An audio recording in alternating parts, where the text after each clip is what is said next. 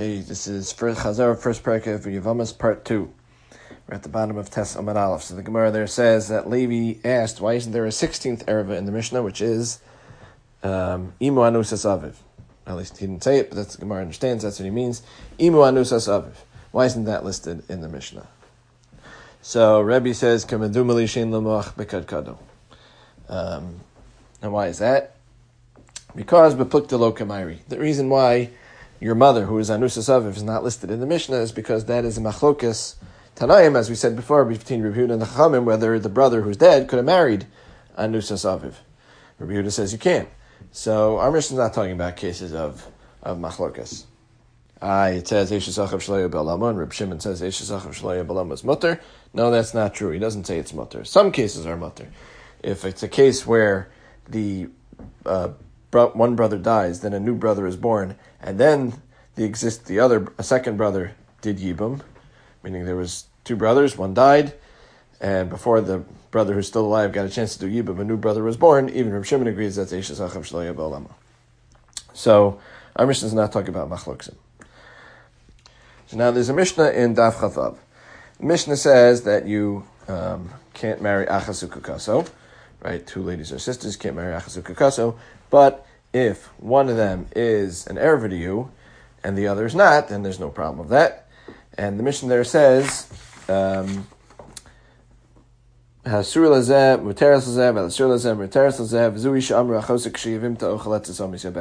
two lines. You can have a case of where there's two brothers, and to one lady is an erva, to the other it's not, and vice versa with the other brother. And in that case, each one could do yibum to the one that's not an erva to them. And achosik shiyivimta, and if their sister, and she's your yivam, does either chalitza or yibum. So Rabbi Chia says that all of the arayos in our Mishnah can fit with that list. That you can have a case of asur lazeh or teres lazeh. So the Gemara says if that's the case, then our Mishnah is clearly talking about machloksim, because there is no way to have a situation of Eishes Achav Shelo Ba'Alama where it's going to be that one brother, you could say on him asur lazeh and teres lazeh, he's mutter to one, but not mutter to the other, because of Eishes Achav Shelo Ba'Alama, and another brother would be asur and Eishes Achav Shelo Ba'Alama on a different lady and not on the first lady. It cannot be unless you hold like Reb Shimon that by Yibem or Lebesof Nolad that Eishes Achav Shelo Ba'Alama is going to be mutter. Otherwise the case cannot work. So it must be that our Mishnah does talk about machloksim. Gemara just gives us a siman of how that case works of Reb Shimon, because it would only work with Reb Shimon, where you can have asur lazeh materes lazeh. It is meis nolad yibim, neis nolad yibim, which is that again a brother died, then a new brother was born, and then a brother who had been alive does yibum. So now lady number one is going to be asur on newborn. We'll just call him the guy who was born after death of brother number one. We'll call him newborn. Newborn one is going to be asur on lady number one, and then some other brother dies, and then a newborn number two is born, and then someone does yibum to the second wife. So then you have newborn number one is only asur on lady one. He's Eishes Achav Shelo Ba'Alama on lady one, but he's not Eishes Achav Shelo Ba'Alama on lady two. And the second guy who was born second, by the time he was born, lady number one had already had yibum, and Reb Shimon says that that's okay. So she's not Eishes Achav Ba'Alama on him, but is on the second wife. So that's how you could have it. Anyway, so it must be that we are bipluk the kamairi. That's number one. So again, to this we say that the Rebbe's answer to that would be, well, I don't hold the Rebbe Chia's klalim. So this is not a kasha on me. I disagree with Rebbe Chia, and that's why Rebbe said, I don't think he has a melch bekad kado. If you did agree with Rebbe Chia, we would be talking about beplukta, but Rebbe does not hold of that whole thing that every erva has to fit, and therefore we can stick with beplukta lo kamairi. Okay, so that's possibility number one, why Rebbe said to Levi, I don't think he has a melch bekad kado. Another possibility is that Rebbe didn't write Anusas Aviv, Imo Anusas Aviv in the Mishnah, is because even though he does hold of Reb Chia's klalim, however, you're not going to have, if you have asur lazeh or teres lazeh, you're not going to have achosik shivim to chaletzes amis yabemis. meaning you can't have that second part of the Mishnah that says it has to be, there's a v'achosek she'yavim techaletzes u'mis yibemis will not fit with anusas aviv. You can't have that there could be the sister of the one who's an erev to you, you could do yibum to. Can't be by anusas aviv. Because anusas aviv is if it's imu anusas aviv, so then the sister's going to be your aunt, right? So it's never going to be that you can have the sister you could do yibum to. So assuming Rabbi Chiya's kolam applied to both, you can't have it. So if Rabbi did hold of Rabbi Chiya's kolam, so then even if it was beplukta kamairi, it wouldn't help you because it wouldn't fit Rabbi Chiya's kolam, because you couldn't have the case of a chosek sheyavim techaletzes u'mis yibemis.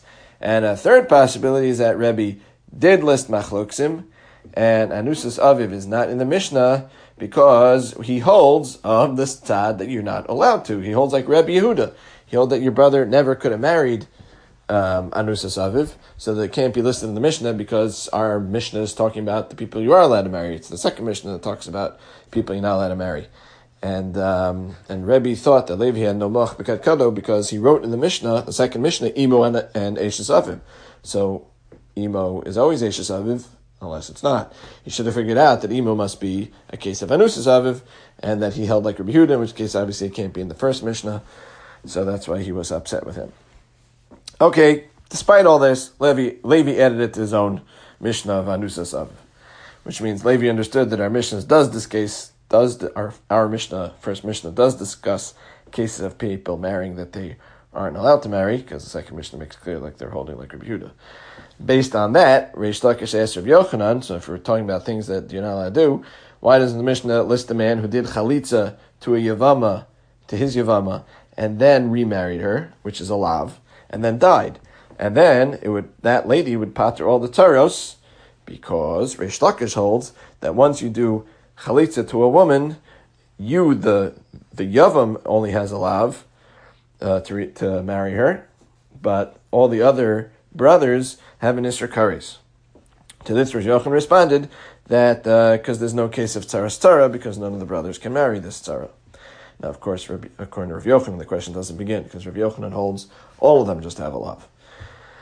So the Gemara explains to us that Reish Lakish holds that, again, what we said, once one brother does chalitza, so he alone has a lav to the lady he did chalitza to remarry her. But all the other brothers have an isakaris, meaning it's a gloy milsalam afreya, that the heter eshazach was only to the one who did chalitza. Therefore, the rest of them remain with an isakaris. Whereas Rav Yochanan says no. Once the isra eshazach went away from the brothers, it never ever comes back, and it's only going to be a lav. And the way Gemara phrases it is that the one who did chalitza was the shliach of the brothers, and the one who got chalitza done to her was the shliach of the Yavama. Okay, so now Rav Yochanan brings a proof that he's right from a brayso that says if someone does chalitza and then marries the lady he did chalitza to, and she dies, the brothers need to do chalitza to that lady. So you see she's not an erva on all the brothers. But then the Gemara says, well, you can do it to Seifa. The Seifa says that if a brother does kedushin, to the lady that had chalitza done to her, then she doesn't need anything if that brother dies. So that sounds like it is an erva. So Rabbi Yochanan says, well, that's going like Rabbi Kiva holds chayvi lavin or an erva. Okay, then the Gemara brings two ways to read that brayso between Reish Lakish and Rabbi Yochanan, two different ways. So again, the first part of the brayso sounds like Rabbi Yochanan because it says that if someone marries their chalutza and they die, all the brothers need to do chalitza. It sounds like Rabbi Yochanan. Second half sounds like Reish Lakish because it says if one of the brothers does kedushin to the chalutza and then dies, they don't need anything, which sounds like Reish Lakish. So each one explains the part that doesn't go like them to be telling the machlokes Reb Shimon and the Chachamim about Ish Zachav Shalei Ba'olamu. So, in other words, the first part of the brayso that sounds like Rav Yochanan. So he'll say the second part that's talking about where kedushin is not tofis was going like the Rabbanan and it's talking about a Ish Zachav Shalei Ba'olamu.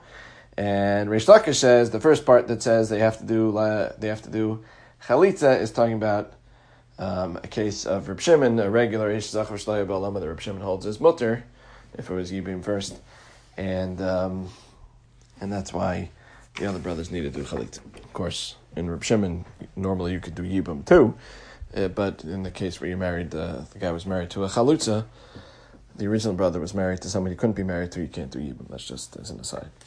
All right. Gemara also tells us if one brother does yibum to wife number one, and another brother does yibum as well, to a different wife. In other words, one brother had two wives, and a brother who was married to two women died. Brother number one does yibum to wife number one. Brother number two does yibum to wife number two. So the Gemara tells us that is an asay of kevin shlabana shuv lo yivna. And that's according to Rav Yochanan. Rish Lakish says it's a chiv kares. Okay, now the Gemara brings Rav that says tzara sota is asura. Why is tzara sota asura? Because a sota is like an erva because it says tumah by her. Now again, even though she wasn't mizana, she was mizana under the dead brother.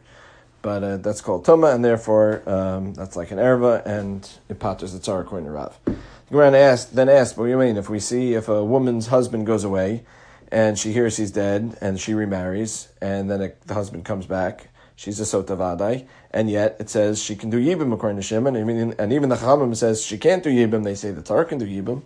So you see, tzara sota is not like an erva.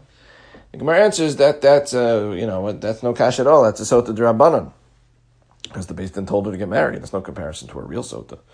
The Gemara says, what about what we normally call a sota, which is a woman who suspected she was beseser with a man, and that woman gets chalitza.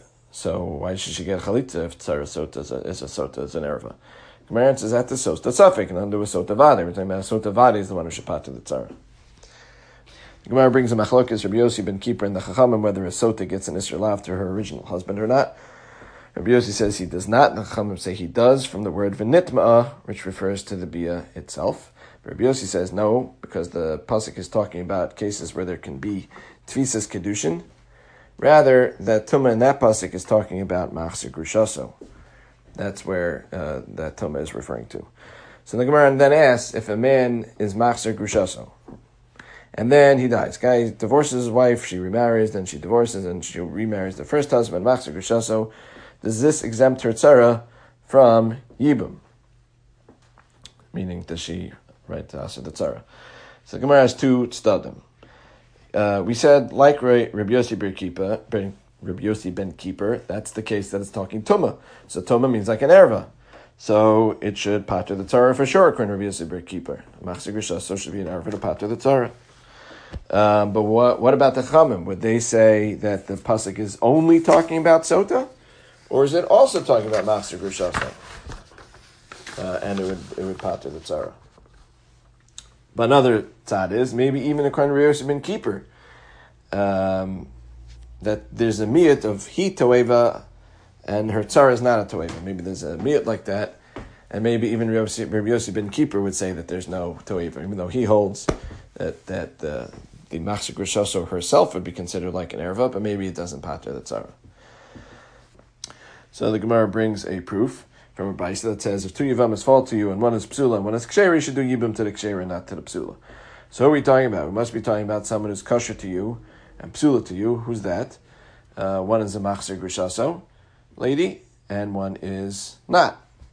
And you see it doesn't pater a tzara. Gemara says, no, it doesn't mean that. It's talking about someone who's puzzled to other people but not to you. Like, who's puzzled to other people? Like Grusha, she's not puzzled to you. So it's saying do chalitza to the ksheras because do chalitza to the grusha because this way you won't mess up the do chalitza to the psula and do yibum to the kshera if you're going to do something. In other words, I may have said this wrong when I said it originally, but okay, you're supposed to do chalitza to the psula and do yibum to the kshera. When we had thought it was talking about psula lei. So that would be a raya that it doesn't pater the tzara. Meaning in the Havamina, if you were going to do the psula lei and the kshera lei means to the dead husband. And so when this machzir grushaso falls to you, you want to do yibum to the kshera lei and chalitza to the psula lei, because you cannot do yibum to the one who is a machzir grushaso to the husband. And that would teach you, obviously, it doesn't pater the tzara.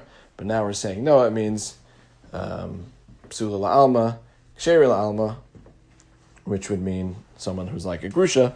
So there you would want to do chalitza to the psula just to not mess up kohanim, because once they get chalitza, they can't marry a kohen. So do chalitza. If you can do chalitza, do it to the psula.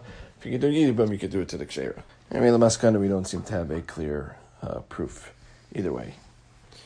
Then the Gemara says, okay, fine. Let's assume machzir grushaso is not an erva. It still might be asur midaraisa from kal v'chomer. If she's asur on the original husband, so then she's asur on you too, and you can't do yibum. And maybe suggest maybe even that kal v'chomer could be madcha tzara. And the Gemara has two conflicting lashonos about this. And while there isn't a clear maskana, if you put it together, it would be saying that the kal v'chomer can asur her, but not the tzara. Okay, then we get to Shmuel. Shmuel says that the tzaras mam'enes, which means that you, the yavam, do miyun. I'm sorry, she does miyun to you. The yavama does miyun to the yavam, so then she is asura. So the Gemara says, who's asura? The Gemara says it can't be that the tzara is asura to the brothers, because everybody's mutter to the brothers. The mam'enes herself, the tzara, they're all mutter to the brothers. Rather, it's the tzara is going to be, according to Shmuel, the tzara is usher to the yavam because of exera of tzaras bito mima'enes. And there, if the one who did miyun to you was your daughter, so then the tzara is asura because it looks like tzaras bito, even though it really isn't because miyun undoes marriage, but it looks like it. And for the same reason, we have if someone does miyun to someone, she's mutter to marry the father, but if she does miyun to the yavam, she's usher to the father because of the way it looks. Because when she falls to yibam, it looks like she is married. All right. Rav Asi says that a tzaras ailonis is asura because basically it's in the tzaras eishazach, because ailonis is excluded from asher teled. She's excluded from the mitzvah yibam from the pasuk asher teled. Memela Eishazach applies, so her wife is a Teres Eishazach, so Rav Asi says Teres Ailonis is Asura. The Gemara asks, what do you mean? Our Mishnah says, Kulin Shanimtu Ailonis, Teres Ein Mataros. Gemara answers, well, that our Mishnah is talking about where you didn't find out till the last minute, till the guy was dead. So then there was a Mekach Tos, the marriage was never a marriage, and therefore it's not really a Teres Erva.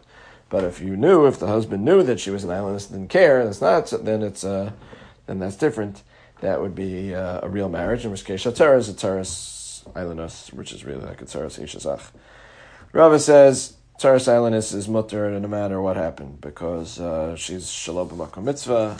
Asher Taylor makes it that she's below Shalom B'Makom Mitzvah, therefore Tzaras Ailonis is always Materis. And Rabbi Yochanan says that even a Tzaras Mima'enes and a Tzaras Machzir Grushoso, they're also mutter. Okay, new topic. 3 women can use a moch. A child, a pregnant woman, and a nursing woman. So a child, which means between the ages of 11 and 12, can use a moch. Again, that's some kind of birth control device. So she can use it since she might get pregnant and die. A pregnant woman can use a moch because otherwise the kid might be a sandal. And the nursing woman can use a moch because otherwise her nursing child might die. The Chachamim say, though, that no one can these 3 people cannot use a moch and Shomer P'sayim Hashem. The Gemara comes out that a child, at least at age 11, can get pregnant and have a kid.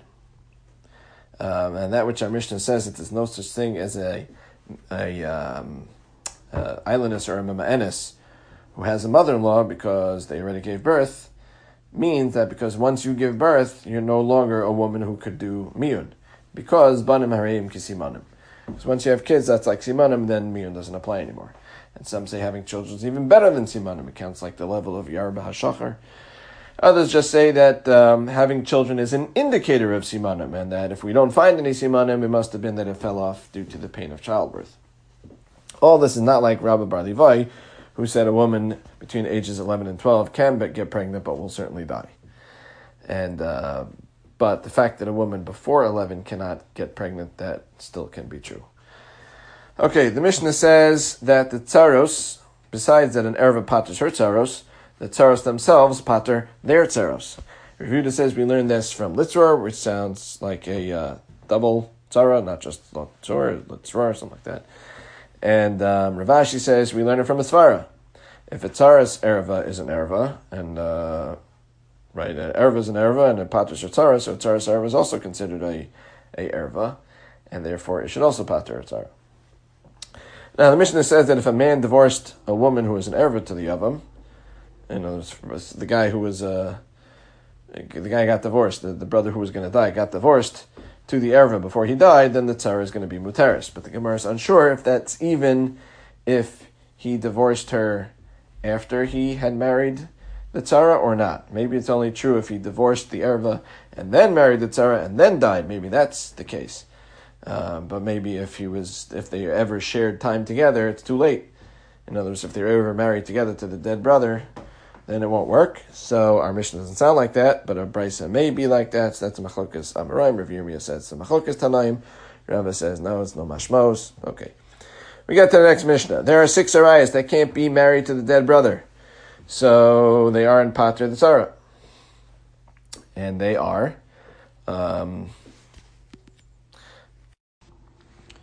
so it is a mother, wife of a father, sister of a father, sister of a brother from the same father, father's brother's wife, and wife of brother who had children from the first brother. And then we're in Beis Shammai. Beis Shammai did not hold of the Isser Tzaras at all, and held they could do Yibum. This would mean that Beis Shammai would require a Chalitza, and aser her to a Kohen if she got Chalitza, or Yibum they would allow to, of course. Al Beis Hillel would call Yibum to them, done to that Tzara to be Gili Arayis, and the wife would be Asura the Kahuna, and because she's a Zona, and the child would be a Mamzer. Yet they would marry each other's children, and they'd rely on each other's Taras, because they would let each other know. I mean, the Mishnah doesn't say that explicitly, but that was why, because they would let each other know if something would not fit with their Shita. All right. Now, Beis Shammai, how does Beis Shammai know that Tzaras Erva needed to do Yibum? Because it says, "I'll see Eishes Hamesa Chutza Leish Zar," and the Chutza means there's a Pnimis, so there's a Pnimis can't do Yibum. The Chutza can't be Leish Zar. She has to get married. She has to do Yibum. That's how they learn. And the fact that Yavam Lashuk, there's no Tvisas Kedushin, they learn from the words Ish Zar, which is how Beis Hillel learns it too. But Beis Hillel says that Hachutza comes to include even a Yavama that was only in Arusa, still she needs to do Yibum. Beis Shammai learns that from the Hay of Hachutza, and Beis Hillel's not Durish that. Okay, now Rava says no, the reason for Beis Shammai is because of Einis or Chalal Isser, because if she was already an Eishesach, so then Achos Isha cannot be Chal on that, and therefore there's no problem on the brother, on the tzara rather. And if the Achos Isha came first, and then the Eishesach is not even there, then it's totally Shlo B'Makom Mitzvah, in which case the tzara is mutter anyway. I think Mara just also says, according to Beis Hillel, tzaras don't even need chalitza, which is against Rav Yochanan ben Dover, who wanted them to do chalitza. Okay, now we get into Losis Godudu. The Gemara says that Megillah can be read in the, whatever, varies depending on what kind of city you're in, on the 14th and the 15th, and in the small towns in the 11th, 12th, and 13th too. So Reish Lakish asks Rav Yochanan why this isn't an issue of Losis Godudu. Because Losis Godudu tells us, besides that you can't cut yourself over a dead person, it also tells us that you can't have different halachas, different groups in the Jewish people doing different stuff. So why isn't this Losis Godudu? So Rav Yochanan sent back, you never heard of this Mishnah by Arvi Pesachim, that there are some places that do Malacha and some places don't do Malacha Erev Pesach. It's not a Mishnah of Arvi Pesachim, a Mishnah about Arvi Pesachim. It's a Mishnah of Pesachim. Okay, anyway, Reish Lakish responds that that's Minig. Who's talking about Minig? There's no Losis Godudu by Minig, fine, but they're by Yisr, Purim is Yisr. So the response, Rav Yochanan responds back to that, no, that's not true, they're both Yisr. We find the Lashon of Yisr by the Erev Pesach thing too. Reish Lakish says back to that Erev Pesach, there's no Losis Godudu because the Gal just say, people say you had no work to do that day. But by Megillah, that's not true. And Rav Yochanan responds, okay, so how do you understand how Beis Shammai did their Shita? Reish Lakish says, they didn't do this. Who told you they went like their Shita? Would be Losis Godudu. To which Rav Yochanan says, no, they did do like their Shita. Then the Gemara gets into the discussion if and when and how Beis Shammai followed their Shita. So if it was prior to the Baskel coming out saying the halach is Beis Hillel, so then if you hold Beis Shammai did follow their Shita, it would be because, if you say they didn't follow their Shita before the Baskel, it's because they're the Miyut. If they did follow their Shita, it's because they were Mechaded Tfei, they were known to be smarter. If it was after the Baskel, if they did follow their Shita, that's because, Again, after the Baskal, if they did follow their Pshita, it's because they hold the Rebbe Shua, it holds you don't care about Baskals. If they didn't follow their Shita, it was because of the Baskal. Okay, assuming they went with their Shita. The reason why it wasn't a violation of Losis Go to do is, according to Abaye, because the only time it's Losis Go to do is if there's one Beis Din in the city, and two Beis Dins in one city, one Beis Din says one way, one Beis Din says the other way. But if there are two Beit Dinim in two different cities, then there's no Losis Go to do. Rava says the Machlokes Beis Shammai Beis Hillel is like two Beis Dins in one city. It would still be a problem. But I disagree with you, and I hold, Rava says, that two Beis Dins in one city is okay if they disagree and do different things. Losis Go to do is only the same one Beis Din, half saying one way, half saying the other way. That's when there's Losis Go to do. So the Gemara then asks, Rabbi Elazar went like a Shita who holds Machshiri Mitzvah and Docha Shabbos and Yom Tov, and therefore they would cut wood to make a knife for the Milah on Shabbos. And Rabbi Yosef Glili, who held chicken and milk were okay, he would follow his Shita. So why is that not Losis? Why is that Losis Go to? The Gemara asks, what do you mean? I already told you, going in one place one way is okay. It's only to have different things in the same place. The Gemara says, well, the Havamina was that since Shabbos is so Chomer, it would be like everybody heard of both Shitas everywhere, and that would be like a problem of Losis Go to do, so Kamashmalan, it's not that way. Then we ask from Rabbi Yavo, which it turns out this question really has nothing to do with Losis Go to do. It ends up stopping a kasha. Rabbi Yavo would sometimes move a candle that went out on Shabbos, and some places didn't, and the answer was because he holds that it's mutter, but in front of Rabbi Yochanan, he wouldn't do it in his honor. Okay, but another proof that Beis Shammai didn't do like their Shita is that our Mishnah said that they would take spouses from each other, so they must not gone like their Shita. The Gemara says no, it's because they would let them know when a lady did not follow their halacha. We bring another brisa that says both Beis Shammai and Beis Hillel agreed that a mamzer is only. That's not a proof. Stam a line. Gemara brings a brisa that Beis Shammai and Beis Hillel both agreed that mamzer is only from Chai B'Krisis. Against Rabbi Akiva says it's even from Chai B'Lavin. That's not okay. The proofs that just comes up in our Gemara. Okay, but getting back to proofs, the Gemara brings a brisa that even though Beis Shammai and Beis Hillel argued about all kinds of things with marriage, like how much minimum kedushin is and get yashan and all kinds of stuff, still they married their children because it says emes v'ashalom ehavu. However, Reb Shimon says no, they were nimna for marrying each other. So if Reb Shimon says they were nimna for marrying each other, it must be that they did like their shita. Otherwise, why would they be nimna? Gemara answers, even if you hold they didn't go like their shita, that just means they didn't positively go act on their shita, but they didn't disregard it. So they wouldn't have married a tzaras erva, but they wouldn't have married someone who, according to their shita, needs chalitza either. So that's why they would be nimna. Okay, then the Gemara brings a brisa that says that Rav Yochanan ben Nuri said that he wanted to have chalitza for all tzaras erva, but there was nitra fa'asha. And then Rav Shimon ben Gamliel says, what are we going to do with all the tzaras erva? Which we assume in the question means, what are we going to do with all these tzaras erva that had yibum according to Beis Shammai, and their kids are mamzerim? So this should be proof that Beis Shammai went like their shita. The Gemara says, no, it's talking about what's Beis Shammai going to do with Beis Hillel's tzaras erva that don't have chalitza. And to make them get chalitza would be not nice once they're married because it's not darchinon. Where he brings another proof that Rabbi Tarfon says he couldn't wait to marry a tzaras erva, so it sounds like they went like the shita. The Gemara says no, he means he couldn't wait to marry her off to others, to Talmidei Beis Hillel, the lady who was a tzaras erva. Another brisa says that Rabbi Gamliel's daughter and her co-wife fell to him for yibum.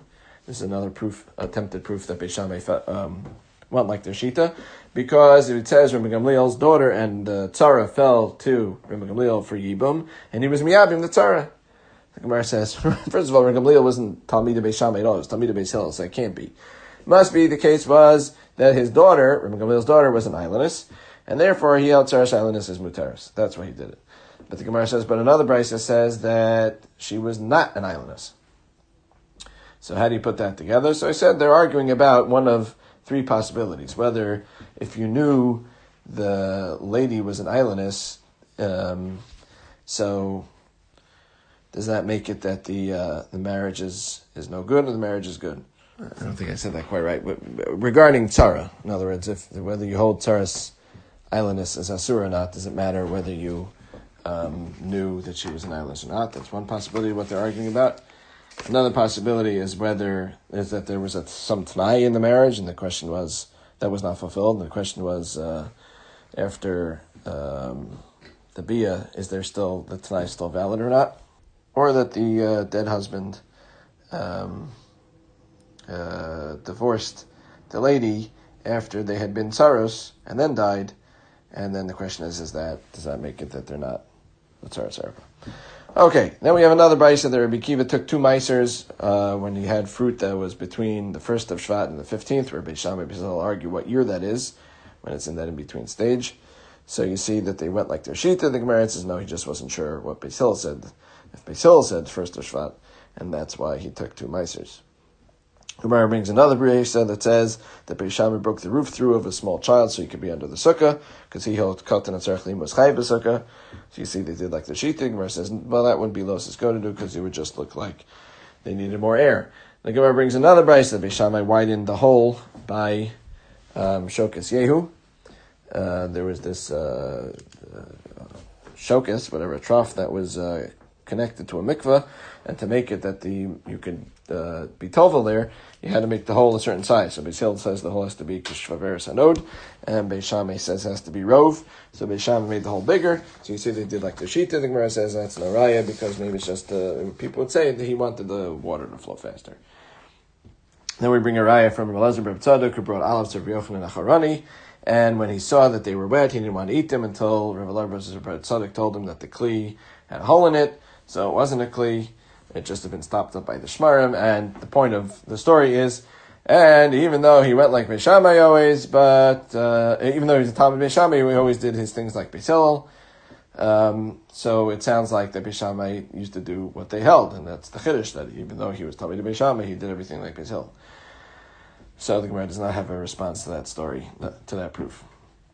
And then we bring another brayso that say that they asked Rabbi Yeshua what the halacha is with tzaras erva. And he said it's a machlokes Beis Shammai Beis Hillel, but he's afraid to tell them who the halacha is like, or else they'll kill him.